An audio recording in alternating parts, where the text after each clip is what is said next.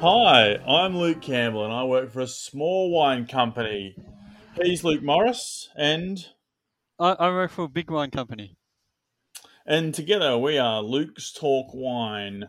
We talk about all things wine and booze and popular culture. Think when to drink, why we drink it, and the culture that surrounds drinking. Hello, Luke. G'day, Campbell. How you going, mate? Very, very well. And we've got a show locked in for you this afternoon. I tell you, strap yourself in, listeners, because we have got episode 6 of season 2 coming at you. We've got listener questions coming out of our left and right ventricles, like Shiraz versus Syrah. Are they the same? I have got a host of questions for you, but that one's came in via the email. And the other today's topic is the great wine trivia. What are those quirky facts that people keep bringing to your attention, or maybe that some of the listeners and some of the peeps out there wouldn't know about wine that you and I come across? So there's a couple of topics for this week coming at you.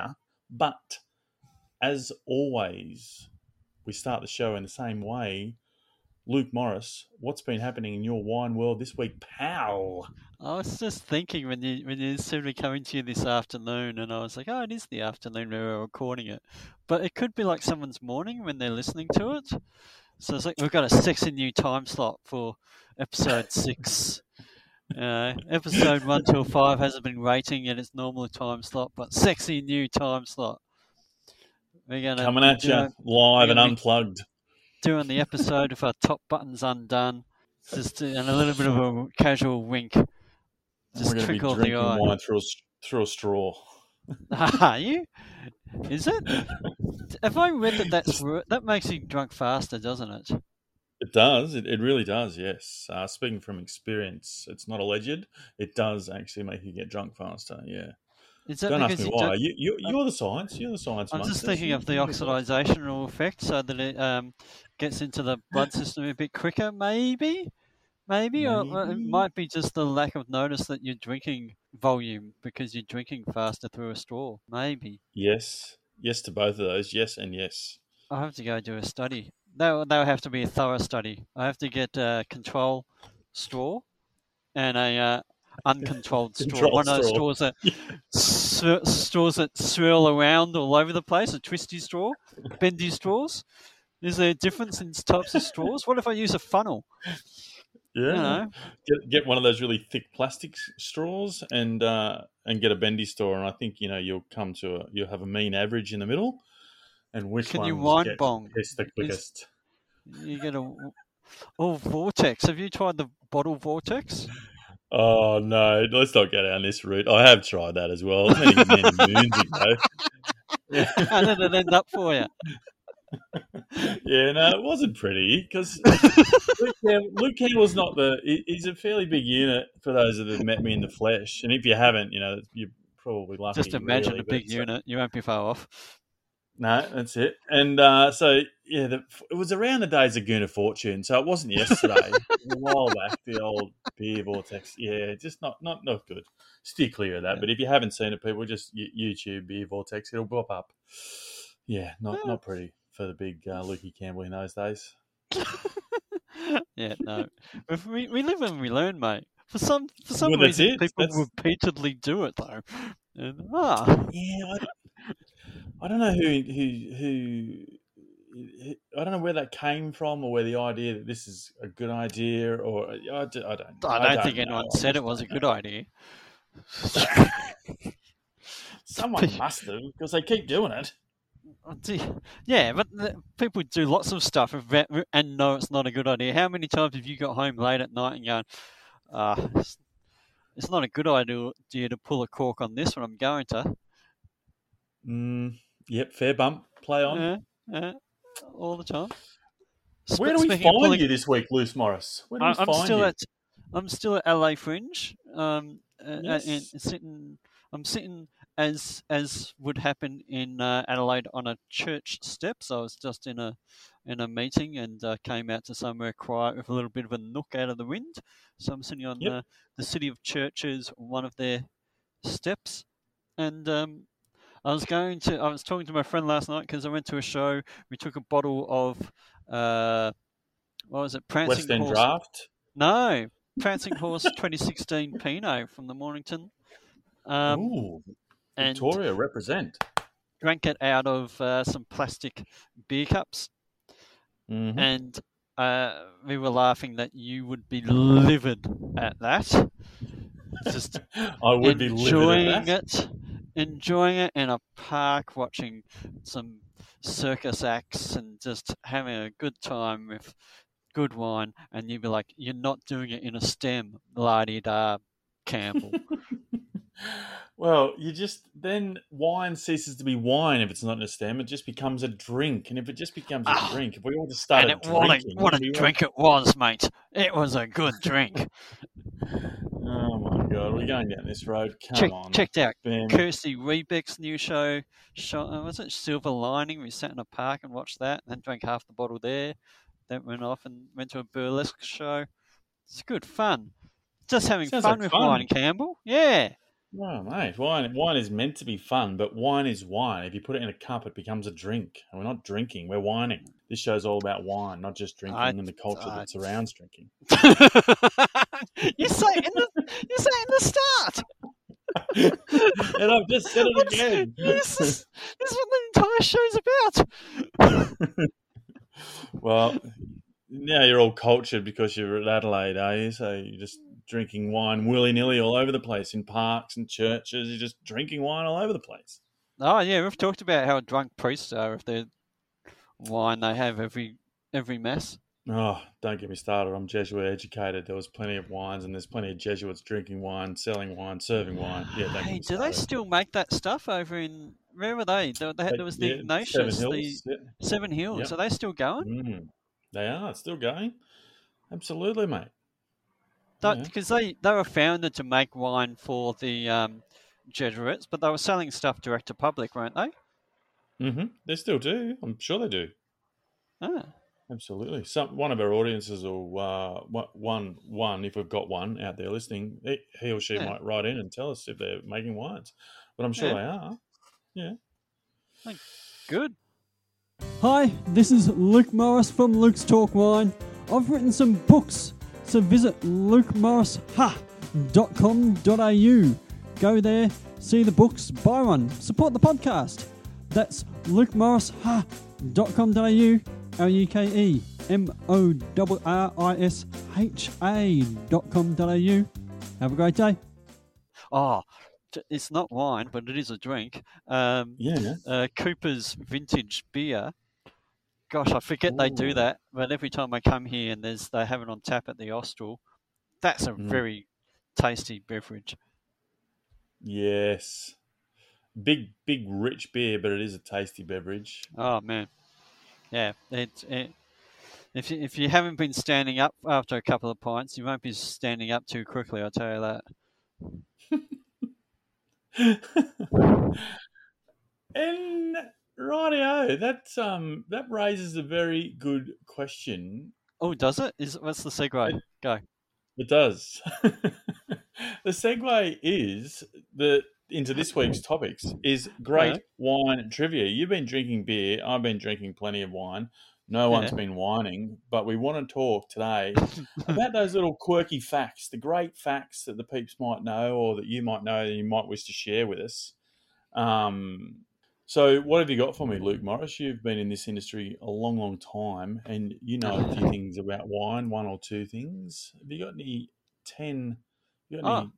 Got any 1 or 10 or 2 facts that people might not know out there? The one that springs to mind because I found that it is something that people didn't know. The punt. So the punt that's in a bottle.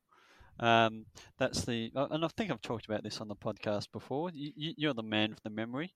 The punt that's in a bottle. So that's the little at the base you have an indent on the bottle, and some people think that that's there for storage purposes or for help the sommelier or whoever it is pour the wine or do something like that.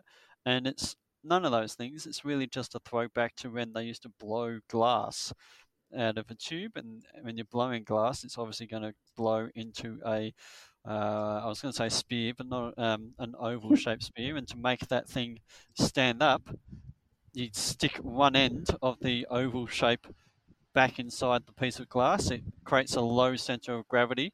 It produces this indent, which we call the punt. And then you have the other end of the oval-shaped spear capped as a pouring vessel. And that's where the punt comes from. Well, there you go. There's Now, we have many a myth discussed. and rumor as to why that is there, but that's why. Hey, that is very, very good from you. So that's the first cab off the rank about the punt. And I'm learning because I had a totally different story about the punt, thinking it was something to do with storage, nothing to do with glass blowing. But you have just blown that out of the water, pun intended. But I like that. So I'm going to take that away with me. So it's all about how the actual vessel was made.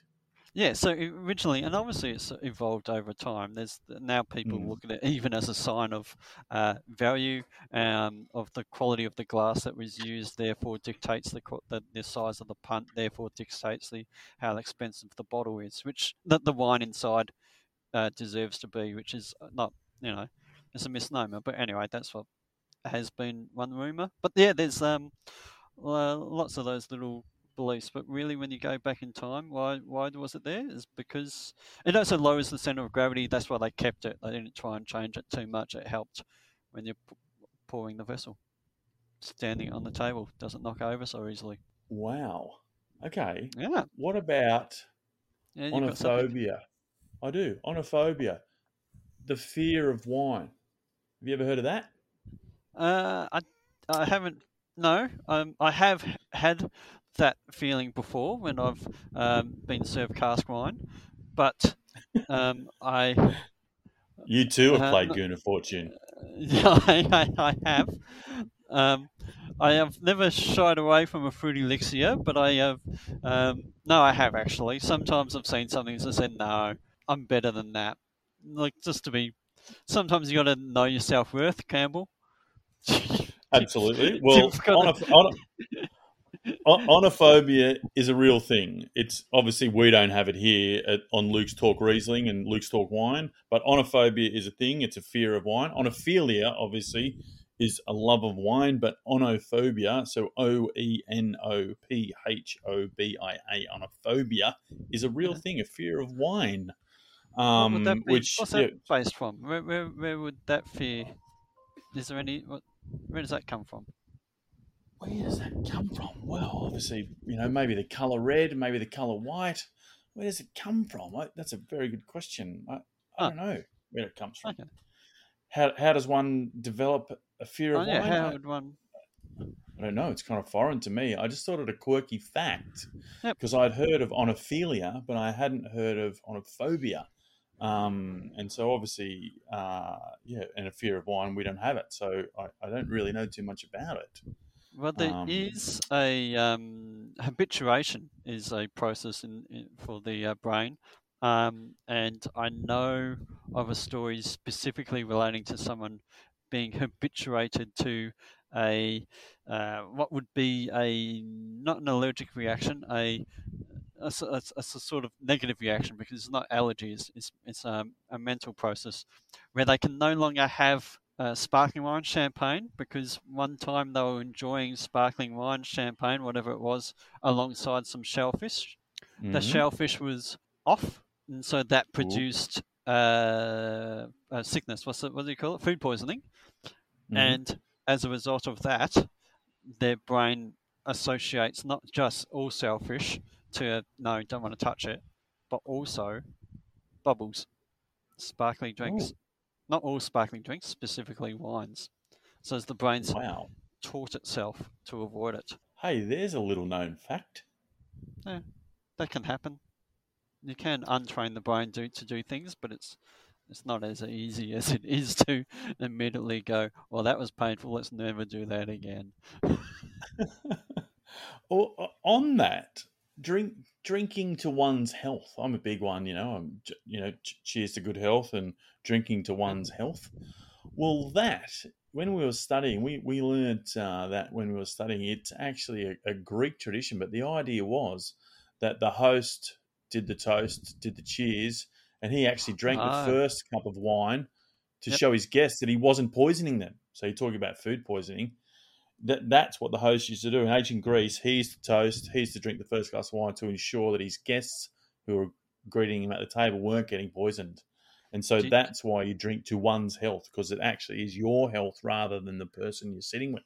Do you know, further on to that, what is that process of cheers and clinking glasses? They were supposed to hit their cups so hard that the wine or beverage inside would spill over into the other glass as well. So you'd get a mixture of all people's cups and therefore ensure that you're drinking the same thing that they're drinking.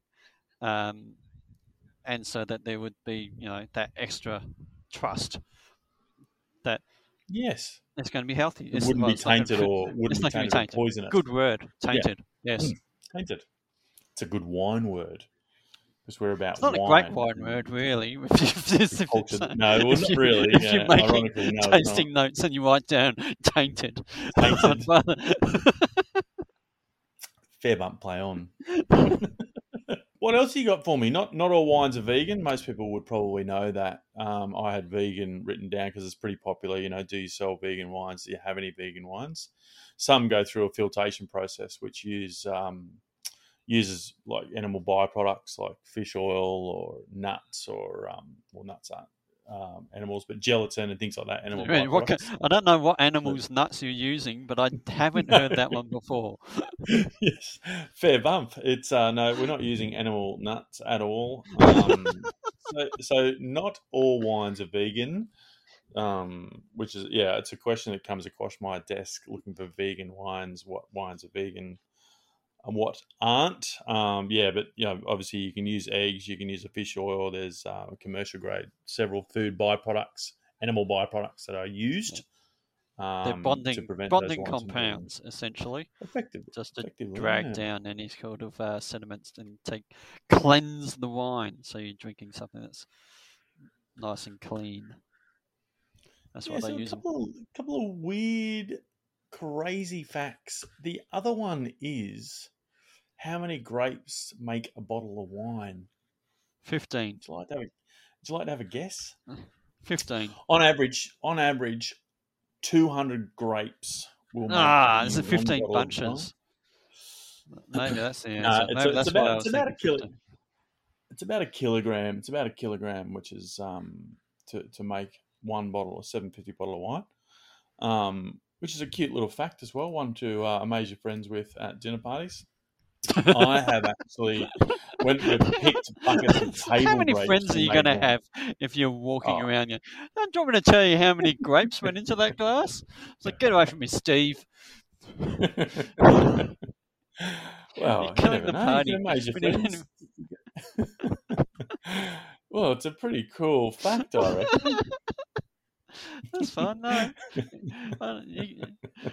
we do travel around in different circles sometimes, so okay, that's fine. We do. I'll let you go. We do. What else you got for me? Otherwise, we can go into our listener question from Charles, which would be a great segue. Have you got? Yeah, what do you got for me? Lay it on, I was going to say I've got time, but no, if you want to move on, we can. I'm just shooting. No, what else you got for me? Have you got any other crazy facts up your sleeve? Probably the most interesting thing I had a customer ask me a lot of questions. Well, I say a lot. There were a lot of questions. It's fine. I was happy to answer all of them. But one of the ones that I used a really cool term in answering, he asked about how he finds that he doesn't get all the tasting notes when people have like all these words that they taste, and he's tasting the wine when he sees a review, so he tastes the same wine and he doesn't get why can't I taste the same things? And I used an example of neuroplasticity because so somebody who is a professional wine reviewer might be akin to somebody who is a marathon runner. If you just not everybody can run around. Not everybody's able to run around the block on their street, let alone run a marathon. People who run marathons are well trained. They've practiced. They've been doing it for years, and they've quite developed with those skills. The average punter isn't that great. So they might just be able to run around the block, if that. But the more you train your brain to identify flavors, maybe specifically, I encourage people to take notes and write down what kind of flavors they get. Maybe get a tasting reel so they get an idea of what flavors might be in a Shiraz, and therefore what flavors they could look for. Not every Shiraz has everything in it, but what sort of words they might look for. And therefore, the more you stretch the brain, the more you develop those brain muscles, the more you teach the brain how to look and make those connections between words and senses and in the nose and on the palate, the more you develop the ability, like being able to stretch yourself from running around a block to eventually running a marathon. Wow, that is so sensible and so articulate, Luke Morris, for this time of day. Thanks, mate. And what was the? I haven't even had a No. Cooper's vintage yet. That's happened No. in less than 30 minutes, I reckon. Oh, strap yourself in. So, and what sort of response did you get from that from your customer? Was he appreciative Wow. of neuroplasticity? And you used it? He didn't pull me back up on neuroplasticity. He just went back into another question. But he did. I did ask at the end of it, does that make sense? Because I was using a couple of different terms. Big words? He said, yeah. And he's, no. Well, big words, but also analogies. I sometimes find if I use an analogy, people think, that has nothing to do with what I was asking. It's like, oh, it's, but no, he was cool. He was like, oh, yeah, no, that makes sense. Yeah. Wow. Well, that makes perfect sense to me, and I hope the listeners really understand that analogy because it was perfect. If you want to know more about Luke and his analogies, you can find him on the big World Wide Web and Instagram at Luke Morris. Look him up. He's got plenty of morsels to come. Morsels. Oh, there's a word. Oh, love it. Gee, hey, what's Australia's I'll put most that on a planted tasting note? Yeah. Morsel? Absolutely. Yeah. What is Australia's most planted grape variety? At one stage, I think it was Uni Blanc, because it was made a whole lot of bulk wine. I don't know, Luke Campbell. What is? No, hang on. Let's just go back. Let's just go back there. What did it do? What did Uni Blanc do? Uni Blanc was used in bulk wine production. Dry white. Oh, you said bulk wine. I thought you said. Listeners, please excuse me. I thought Luke Morris said it made a whole lot of bog wine, meaning bog standard. Oh yeah, crap. Well, it does that too. Yeah, yeah. So, which I thought, gee, that's a bit harsh. That's a bit harsh for today. Do you reckon? How often do you get yourself into some Uni Blanc, Campbell? Well, I must admit, not as much as I used to. I've kind of gone off it. But bring it back, maybe. We're talking about alternative varietals. Where's Uni Blanc been all your life? Uni Blanc / Colombard. We need more Colombard and Uni Blanc in our lives, people. Unbelievable. Yeah, no, I've moved on. I don't know why I've moved on, but you're right. Maybe I need to revisit it. Seeing it's not bog wine, I need to go back and revisit Australia's plantings of Uni Blanc. No, but you're quite right. That's in the past. We're in the future. Shiraz is actually is the most planted grape variety here in Australia. You might be listening from overseas in Finland and New Zealand or Tasmania even. In Australia, it is Shiraz, which brings me to Charles's listener question from the email.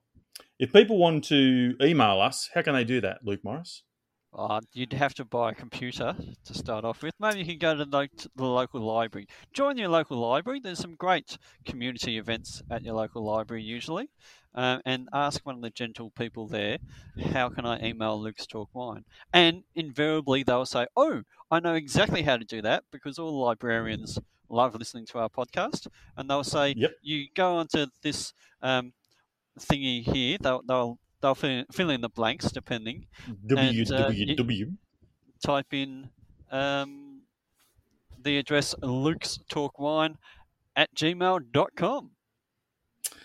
And those questions pop up with somewhat regularity for us. And this week's question is, are Shiraz and Syrah grapes the same? Luke Morris, over to you. You've rephrased this because earlier in the podcast you said, are Shiraz and Syrah the same? And I was going to answer, no, they're not the same. But the grapes are the same. Well, So, you're yes. right. The question as it reads, you're quite right. Are Shiraz and Syrah the same? Let me rephrase that question. Are Shiraz and Syrah the same? No, I don't think they are. I think I think I know for a fact that the grape varietal is the same, but Mhm. it's effectively a representation of style.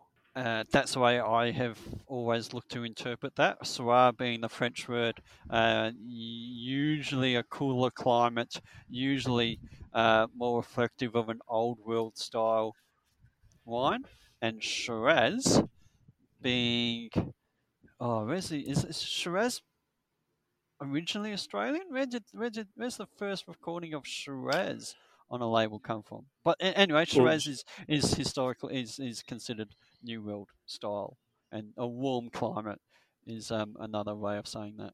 absolutely, yeah. You absolutely articulated that beautifully. Shiraz is the famous black skin grape with high pigmentation, known for its kind of, fresh and heavy berry tones and classic meaty notes. It's grown widely throughout Australia, and we often, in the warmer climate, label it Shiraz. We're the only country, as far as I know, in the world to produce Shiraz. It is, in fact, the same grape variety. Don't the South Africans do the South Africans? I've never seen a South African Shiraz. I have seen plenty of South African Syrah. I could be wrong there, but as far as I'm aware, I'm love to be corrected on that. If anybody wants to correct me, and that sort of makes more sense. So Australia is the only country in the world that really bothers using the word Shiraz. Yep, and I mean even now, I think people are going away from it. And naming. I know a lot of producers in the Yarra, for instance, they're using the word Syrah. A lot of guys down in Mornington basically use Syrah. Both of those are cool climate regions. Very true. Very true. Yeah. Why do you think are they using the word Syrah for any? Do you think it's a stylistic thing, or is there another reason they're using the term? I like to believe it's stylistically, but then we've got the whole Pinot Gris, Pinot Grigio debate, which we're not gonna start that up again. But people just willy nilly banding their terms around, whether it's a French or Italian term, just for the likes of it, what they want to see on the label or they think's in trend that week. But I think Durif or Petit Syrah, Mataro or Mourvedre. Just why the northeastern Victorians don't call Durif Petit Syrah, I will never know. They would have cornered the market on Petit Syrah. I'll give you the tip. Well, Durif is the actual correct word, and it's really offensive that the Americans changed it. I've done a show on this. Come see Wine Science Show second vintage. It's France. Oh, no, I'll get my back up about it, mate. Oh, no. The very person who invented the grape varietal, his name's Francis Durif, is being blotted out of history because Americans. Thanks to the University of Davis in California. What? Yeah, wasn't it the guys at the Californian University who decided to change it to Petit Syrah? Yeah, it was in California. I hadn't identified specifically who. I just saw it pop up. You just wiped that from your memory bank because you're so obsessed about Captain Morgan Durif. Who's Captain Morgan? What's the reference there? That's a rum, isn't it? No, what's his name? What's his name? Francis Morgan Durif. Is that right? Oh, do you know his middle name? Yeah. What's his name? Francis Morgan Durif. Morgan isn't very French. No, it's Durif. Durif is French. It's from Durif. Durif is French, but nowadays it's Australian. It's Australian as a cattle prod, right? So, but obviously, same like Shiraz. Shiraz, it originated in France. the Shiraz grapes we grow here were actually originally from France. A lot of people will tell you they came from Persia and blah, blah, blah. That's all bollocks. They actually came. The rootstock is actually French. The Durif rootstock is French. Is it a coincidence that there's a town of Shiraz in Iran? Or did someone just mistakenly... No, I think something did come from there originally. Way back when. That the actual clonal material, but the clonal material we have was in fact French. Oh yeah, absolutely. Yeah. I think it was Busby, wasn't it? James Busby. It was some absolutely Hermitage cuttings. Yes, and one of the myths going around is that he actually incorrectly spelt Syrah Shiraz in his botanical notes when they were going out looking for places to plant before they found the hunter. Actually, that's one of the myths. There are many myths. It's one that I was taught, which I like to hang on to. But there is some great wines. Got to hang on to those myths. A lot of people's belief systems are based on myths. Yes. Well, we won't go down that rabbit hole. Where does the word Shiraz come from? Do you know? Shiraz or Syrah? Well, it's after the place where it originally came from. Shiraz, the ancient city of Persia. Ah. Yeah. So Shiraz is the city in Persia, in Iran. Yep. Mm. So they're both named after that. There's just different spellings of... Yep. Oh, that makes sense. I can go with that. The classic notes for Syrah or Shiraz, you mentioned what they are for Syrah in the cooler climate. What would you say they are for the Shiraz in the warmer climate? A lot of us have had experience with Barossa Shiraz. What would you say those classic varietals are? Oh, so cooler climate Shiraz, you're usually seeing those meaty, peppery, spicy kind of characters.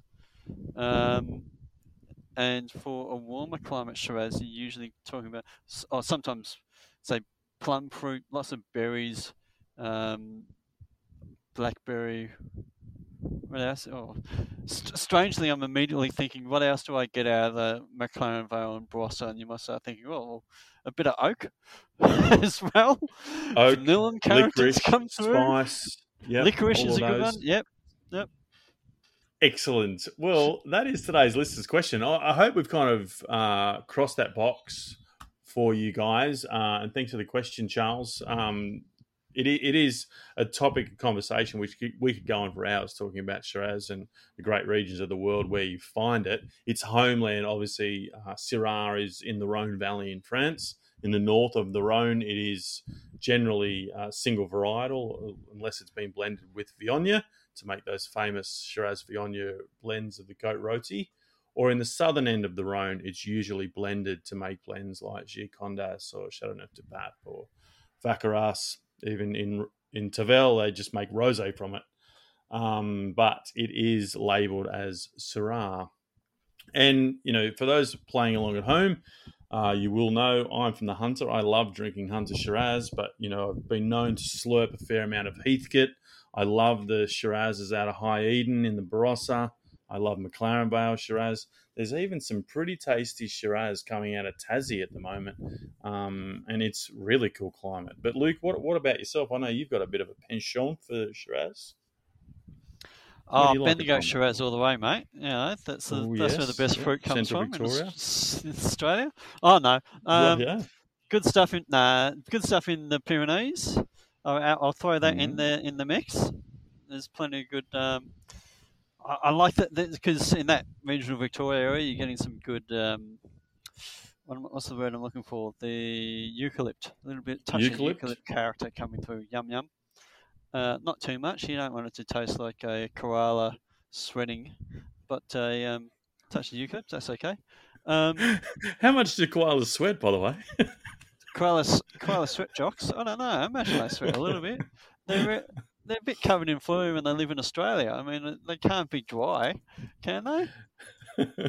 No, they cannot. No.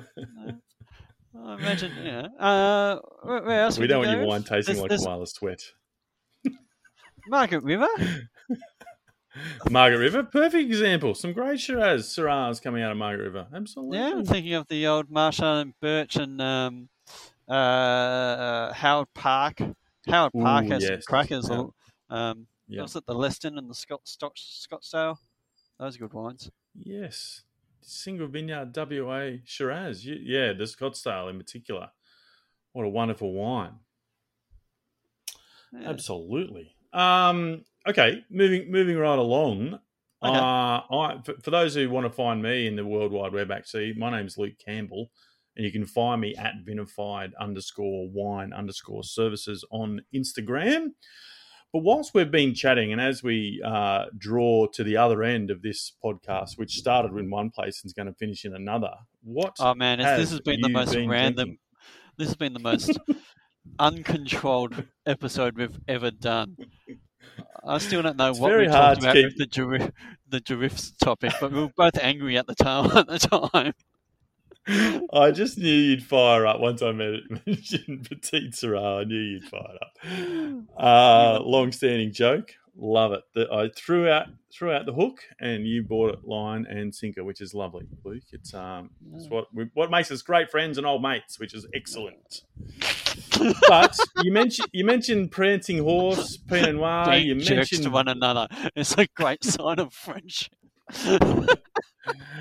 You mentioned vintage Coopers off the tap. So you mentioned a few things you've been drinking there. So this week has been filled with imbibing tools, fluids. What's the word I'm talking for? Drinks. What have you been drinking this week? Let me rephrase that. You know, you made me want to change. You made me want to throw something else on the list there. G&T. I had a G&T a few nights ago. Gin and tonic for those who, you know, playing along. Like I was going to say, Scrabble. You want the whole word? Didn't really love it. G&T is a very hit and missy drink for me. But I don't know. That's nothing to do with wine. I had some Grenache the other night. That was pretty good. Oh, Grenache. Grenache is back. It's really having a time in its sun, isn't it, Grenache? Oh, what did someone call it? The Shiraz Drinkers Pinot. It's not really soft, but it's not as heavy as Shiraz. So if you feel like something just a little bit off center, get in some Grenache, and why not? There's plenty of good Grenache out there, particularly in South Australia. Particularly in South Australia, I'm sure Grenache would love that on a T-shirt. Hi, Grenache, the Shiraz Lovers Pinot. I don't think so. Who's calling it this? Who's calling it the Shiraz Lovers Pinot? Who's calling it? I don't Wouldn't know. You just drink, if you're a Shiraz lover, you wouldn't drink Pinot. So that's kind of ironic, isn't it? Huh? Yeah. Yeah, but if you get sick of Shiraz, heaven forbid, you know, maybe heaven forbid, have a long hard look in the mirror and then go grab a bottle of Grenache. Like, yeah. I can still Makes drink sense. things from the Barossa Valley. I don't have to grab any wines from Adelaide Hills elsewhere. Oh, them's fighting words. If you got some Grenache, you can have some fun. Get into it. Try it. Live a little. Absolutely. Well, on that note, we could sit here talking random things all afternoon, but what have I been drinking? I also had I had a gin and tonic as well recently, speaking about that, but that just gets my back up because I love a gin and tonic and I love a dry gin. I don't want all these fancy dangled pepperberries and, you know, squig. I just want a dry gin. And so this happened. So I said, was that episode 1 of Luke's Talk Wine? I said, what's been happening in your wine world? And you went, gin. And I was like, that's it. Have you read the title of this show? Don't get me started, because the same thing, can I just have a gin and tonic? What sort of a gin and tonic would you like? A dry one. Oh, well, we've got blah, blah, blah, blah. We've got such and such pink. We've got such and such orange. No. Zzz, rewind. I just want a London dry gin and tonic. Oh, my God. So we nearly had a stand-up argument. I just wanted a gin and tonic. Did I get one? Yes, I did. And I got one. It was, it was from a Yarra Valley producer. It was just delicious. Unbelievable, but just quite refreshing. And then I moved straight on into Chardonnay because I'm still on the Chardonnay train. I just can't get off it. It's I had a 10-year-old Australian Chardonnay, and it really made me think how good Australian Chardonnay is. Who made it? Who made that? What was that? It was a single vineyard Yabby Lake Chardonnay from 2010. It was absolutely divine. It was still as fresh as the day it was made. We were under screw cap, and we were out of a stem. Loser. Not just out of the bottle. Cork talk. And we were pontificating about who would have made it. You might know. Would that have been Todd Dexter or Tom Carson who made that wine? We were trying to work it out just from our memory banks. I think Carson by 2010. Yeah, 2010 maybe. It was delicious anyway. So Dexter was there. Was it established around 2004? Yeah, in the early days. Yeah. And I think he was only there for like a not that many years. Like it was a good time. It wasn't a long time. Yeah, right. Fair enough. Well, this wine was exactly that too. Like, you wish you had a dozen of these tucked away in the cellar. It was a very special wine, and it just looked, as I said, as fresh as the day it was made. Under screw cap, still had a fine kind of almost iridescent yellow colour. Like it wasn't green and lean, and it wasn't that fat, yellowy, merceau-y, cakey colour.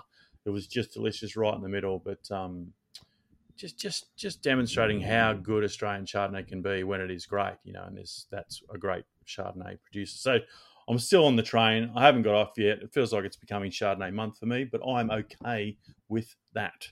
It sounds like it's becoming Chardonnay year for you. Apart from the odd pet nat, that's all you're drinking. Well, it is at the moment. It is Chardonnay, but we're in that autumnal weather, so Chardonnay. Any day's Chardonnay day for me, I think. That sounds all right. I'm going to go get a beer, I reckon. All right, mate. Well, you take it or leave it. We'll be back next week, and we'll be back badder and bigger than ever. But I've been Luke Campbell. He's been Luke Morris. And in the words of Tony Barber, keep smiling and bye for now.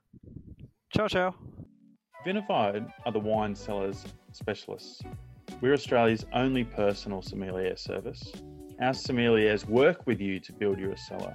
Our aim is to bring you the wines from the freshest new producers, all based on your tastes. We can come to you, source your wines, present tastings. Think of Vinified as your wine concierge. We can do retail, we can do tastings, we can host your dinner parties, or we can procure you that rare wine. Vinified is proud to be associated with Luke's Talk Wine. www.vinified.com.au